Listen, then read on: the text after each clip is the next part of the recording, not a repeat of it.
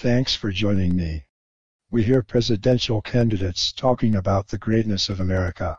They seem to reflect a range of beliefs from America is great to America used to be great but is not great anymore. They will make America great to they will make America great again. I thought it might be interesting to ask ourselves what action we think might lead to a great America or to sustaining America's greatness.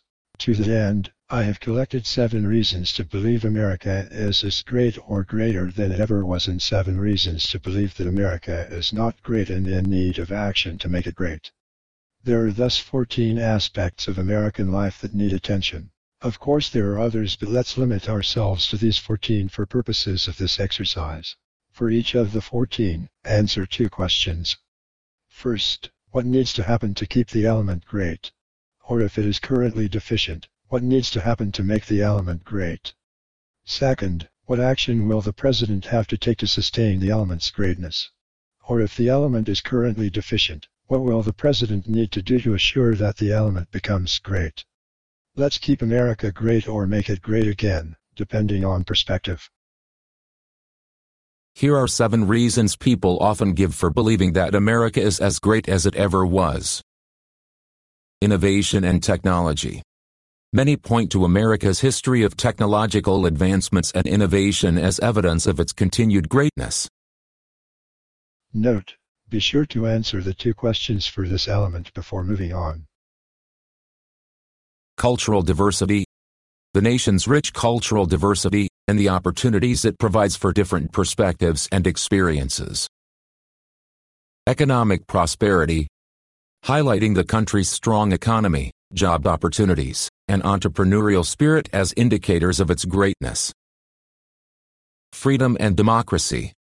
Emphasizing the values of freedom, democracy, and the protection of individual rights that are seen as integral to America's greatness.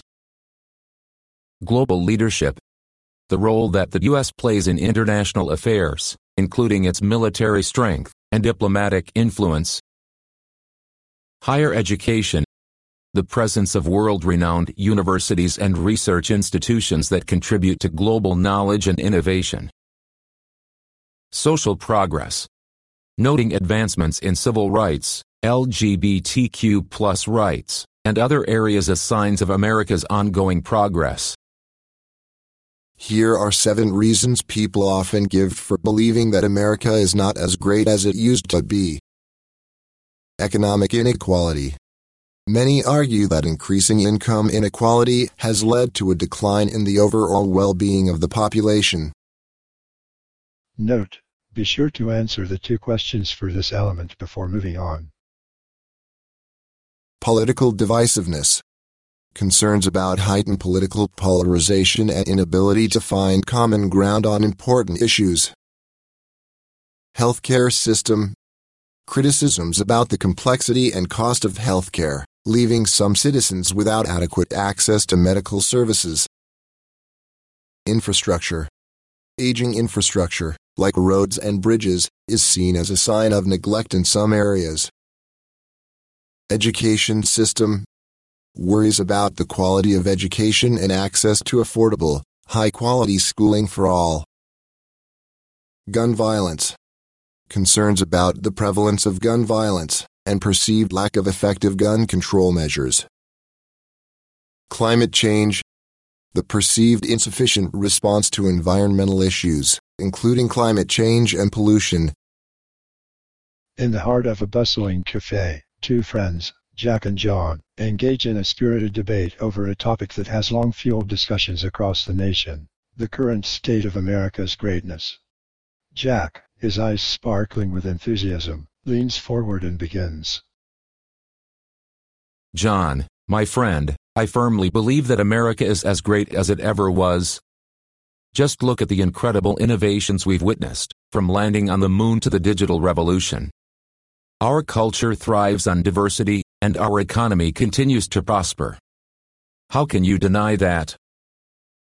John leans back, his expression thoughtful, and responds. Jack, while I appreciate your optimism, I see it differently.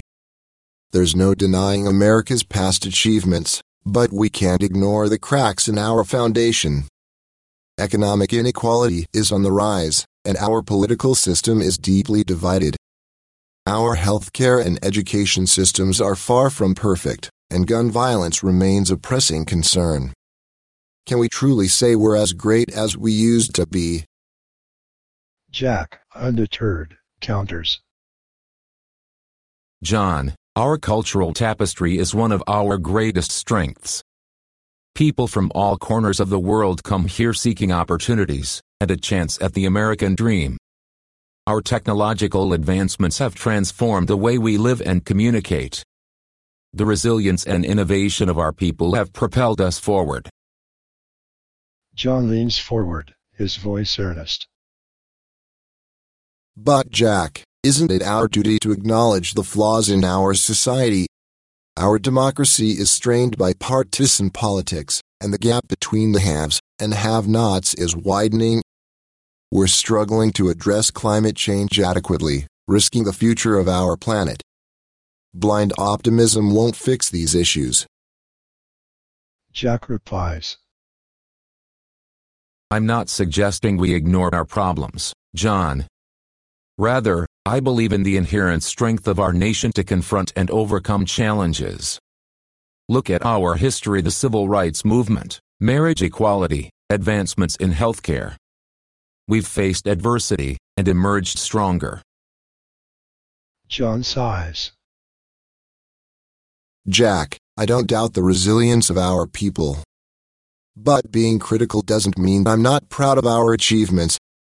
It's precisely because I love this country that I want us to acknowledge where we've fallen short and work towards improvement. The two friends pause, the air thick with the weight of their differing perspectives.